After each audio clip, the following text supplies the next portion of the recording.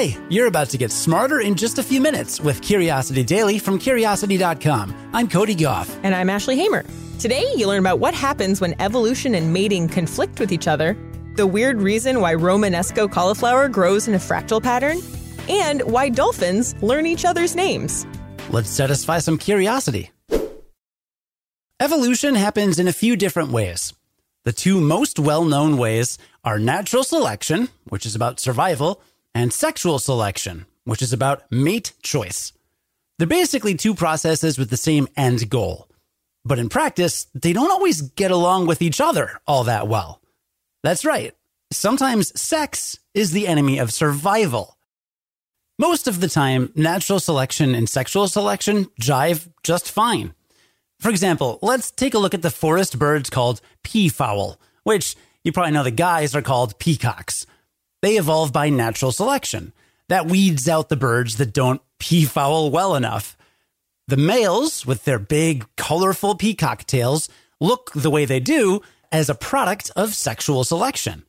The females like those extravagant feathers, and having those feathers is a sign that the male is healthy and a good mate. I mean, he must be if he can survive in spite of his ridiculous plumage. So if she mates with him, there's a good chance they'll have lots of healthy babies. But other times, the forces work in opposite directions, like hitting the accelerator and the brake at the same time, which doesn't really get you very far. A recent study at the University of Exeter demonstrated that evolutionary dissonance with broad-horned flower beetles. These are little brown bugs that are commonly found feasting on wheat. The males of the species all have big mandibles that they use to fight each other. The winners get to pass on their genes, so the guys with the biggest mandibles tend to be the ones mating and passing on giant jaw genes. Now, while the females don't have massive mandibles themselves, they inherit the genes for a body that can support those massive mandibles. This means they get a big head and neck and a smaller abdomen. And that's a problem. It limits the number of eggs the females can produce. The researchers looked at what would happen if they removed the big mandibled males from the population. And spoiler alert, it was really good for the females. After 8 generations, females were producing 20% more eggs on average than the control group. So in essence, sexual selection in this species, those big mandibles, is reducing the number of babies they can have. This kind of thing is actually really common, and scientists call them conflict traits. They're thought of as evolutionary compromises. So for example, in humans, females would benefit from wider hips for easier, safer childbirth. But males would ideally have narrower hips for easier movement. So here, instead of the sexes having their optimal body type, there's a bit of a tug of war going on. In the immortal words of Mick Jagger, you can't always get what you want. Although, to be fair, women also need to be able to walk around, so, you know. Says who? It was a joke. Just to be clear. Very, very clear on that one. Just yes. Let's move on from that. Cody is joking. Next story. Today, I'm going to explain the biology behind one of the prettiest vegetables there is. Get ready to learn about the Romanesco cauliflower. For centuries, humans have been fascinated with shapes where each small part looks like the whole, like clouds and shorelines. But for most of history, these shapes defied mathematical definitions. Finally, in 1975, Benoit Mandelbrot studied them in detail and named them fractals. Fractal patterns have a special feature called self-similarity. Self-similarity is when a pattern looks the same at various different scales. That means that the pattern you see at one magnification will be the same pattern you see at a different magnification. Scientists in many fields have noticed that fractal patterns are often found in nature, everywhere from our lungs and blood vessels to ferns and flowers. But one natural example of a fractal has continued to perplex scientists: the Romanesco cauliflower. Romanesco cauliflower is an edible vegetable related to cauliflower and broccoli, and it has a really distinctive appearance. Instead of branching out like a fluffy treetop, The head of the Romanesco cauliflower swirls with spiraling rows of self-similar fractal peaks. Humans have been eating this strangely shaped vegetable since the 16th century in Italy, hence the Roman in Romanesco. But it was only recently that scientists have figured out how Romanesco cauliflower gets its peculiar shape. In all cauliflower, from the white kind you find in veggie trays to the fancy green Romanesco, the part that you eat is actually made up of failed flower buds. The cauliflower produces buds, but those buds never actually develop into flowers. Instead, they turn into stems, and those stems do the same thing, produce buds that instead develop into stems, that produce buds that instead develop into stems. You get the idea. This recursive process is what lets them continue to grow, and what makes the head of the vegetable we eat. But if all cauliflower grows the same way, why does the Romanesco cauliflower look so different? New research from an international team has finally explained why, using a combination of biology and computer simulations. Turns out it's how fast the plant produces those buds and stems that's the key.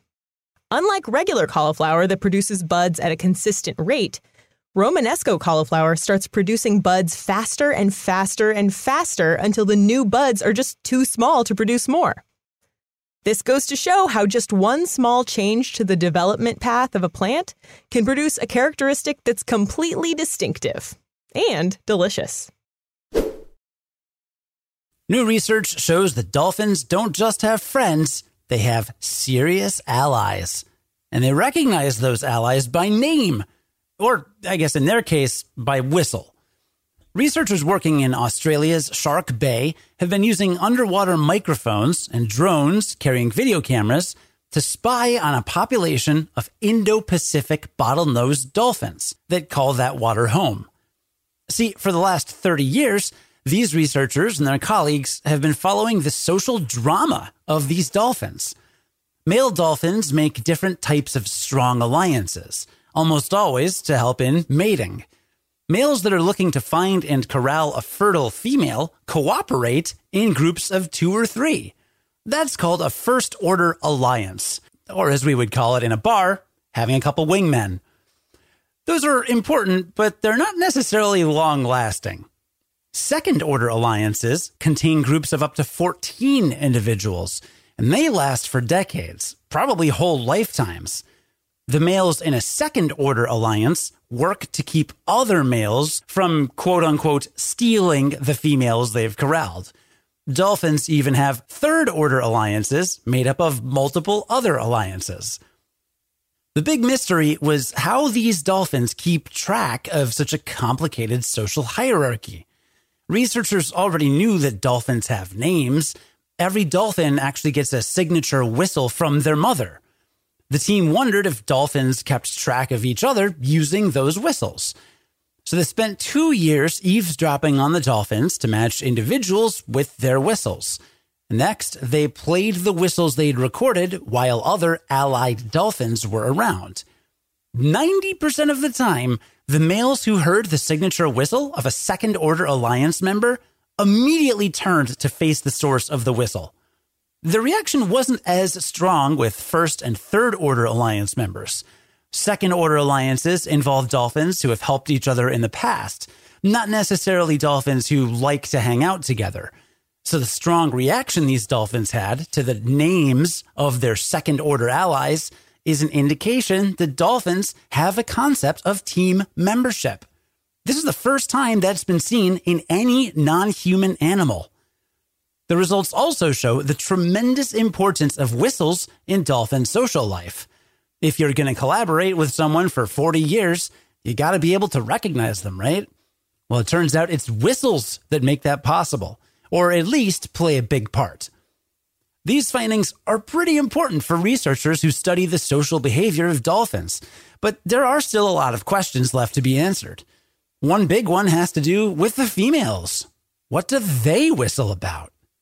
What the female dolphins say. Yip, yip, yip, yip, yip, yip, yip, yip, yip, yip, yip, yip, yip, yip. Pretty good. All right, well, let's recap what we learned today, starting with the fact that conflict traits are basically evolutionary compromises that happen when natural selection and sexual selection butt heads. For example, male broad-horned flower beetles with big mandibles get all the ladies, but the female offspring they produce actually make fewer eggs because of those mandible genes. Nobody's perfect, not even evolution. We also learned that scientists finally figured out what makes Romanesco cauliflower grow like a fractal. That is, in a pattern that looks the same no matter how far you zoom in or out. The heads of cauliflowers are made up of failed flower buds, which end up turning into stems that grow their own failed flower buds, and on and on. Romanesco does this too, but it does it at an increasingly rapid rate, so the buds get smaller and smaller until they can't produce any more of themselves. Makes sense? Yeah. The writer of this story, Brianna Brownell, taught me something I totally did not know, and that is that actually fractals are super important to many African cultures. African villages in southern Zambia and Tanzania are designed like fractals with self-similar patterns of rings, like the whole village is. And Ethiopian crosses, you should definitely look up pictures of these. They have these distinctive self-similar decorative lattice patterns that are based on fractals. I had no idea. It's just this whole cool world of fractals in these African cultures. I love it. Because fractals are like one of the coolest things there is. Yeah, this actually reminds me of a Twitter thread that you shared with me, Ashley. It was like really good. So someone on Twitter said that there's no such thing as indigenous math or black math or feminist math. Like there's just objective mathematics. And this thread begs to differ and provided really excellent examples of how that's surprisingly not true. It's from Dr. Michael Anjali, a NASA education researcher. And she says, quote, "Where and who we get mathematical knowledge from shapes the content of the math being taught." And she goes on to say, why don't we learn about fractals in K through 12? The belief system of a society motivates which math is taught. And as Ashley pointed out, fractals are really important to math in Africa. Whereas the US and Western world values economics, and that's reflected in our education system. That education system includes math. And so that math is rewarded and taught more in our education system. Yeah, even what math is advanced and what isn't is totally subjective. Yeah. The good doctor said the version of mathematics from African, Indian, and other indigenous societies is best reflected in how they created and used art, geometry, and patterns to shape and understand their natural worlds and realities. So, yeah, who knew math wasn't just math? I mean, it's all out there, but the stuff we learn and the stuff we find to be advanced and cutting edge is, all up to the perceiver. Yeah, kind of reminds me of the debate, which we talked about on a previous episode, about whether humans invented or discovered math. That's always a fun debate. That was fun. And we learned that dolphins have complicated social networks, and they don't even have Facebook. Instead, they use each other's names or signature whistles to keep track of it all. Researchers found that male dolphins had a strong reaction to the signature whistles of dolphins who had helped them in alliances in the past, which suggests that they have a concept of team membership. And we've never seen that outside of humans. I'm imagining dolphin fraternities. I mean, they kind of act like frat boys in general, so it's not too far-fetched. There's a show you can find on Discovery Plus, Animal Planet did about 10 years ago, called Dolphin Days. And you look at dolphin researchers and you realize, they hang out in their shorts and T-shirts in the Caribbean, feeding dolphins, in the sun. That's what it's like to be a dolphin researcher. You're not, in a coat in a lab. I mean, maybe sometimes you are. But, you're out in a tropical paradise. If I were a researcher, I would want to be a dolphin researcher. I mean, to be fair, you and I don't risk jellyfish stings on a regular basis. Every job has its downside. No, of course. And their job's not easy. I'm not trying to say it's easy, but boy, that compared to living in Antarctica or something. Right. I don't know. I mean, that's get a little bit of sun, get a nice tan. I'm down. Definitely. Today's writers were Cameron Duke, Brianna Brownell, and Grant Curran. Our managing editor is Ashley Hamer. Our producer and audio editor is Cody Goff. Go buy a Romanesco cauliflower, then get a little microscope, and then zoom in. It's really cool. Or watch a YouTube video. I don't know. It's cool though. And whether or not you do that, you can still Join us again tomorrow to learn something new in just a few minutes. And until then, stay curious.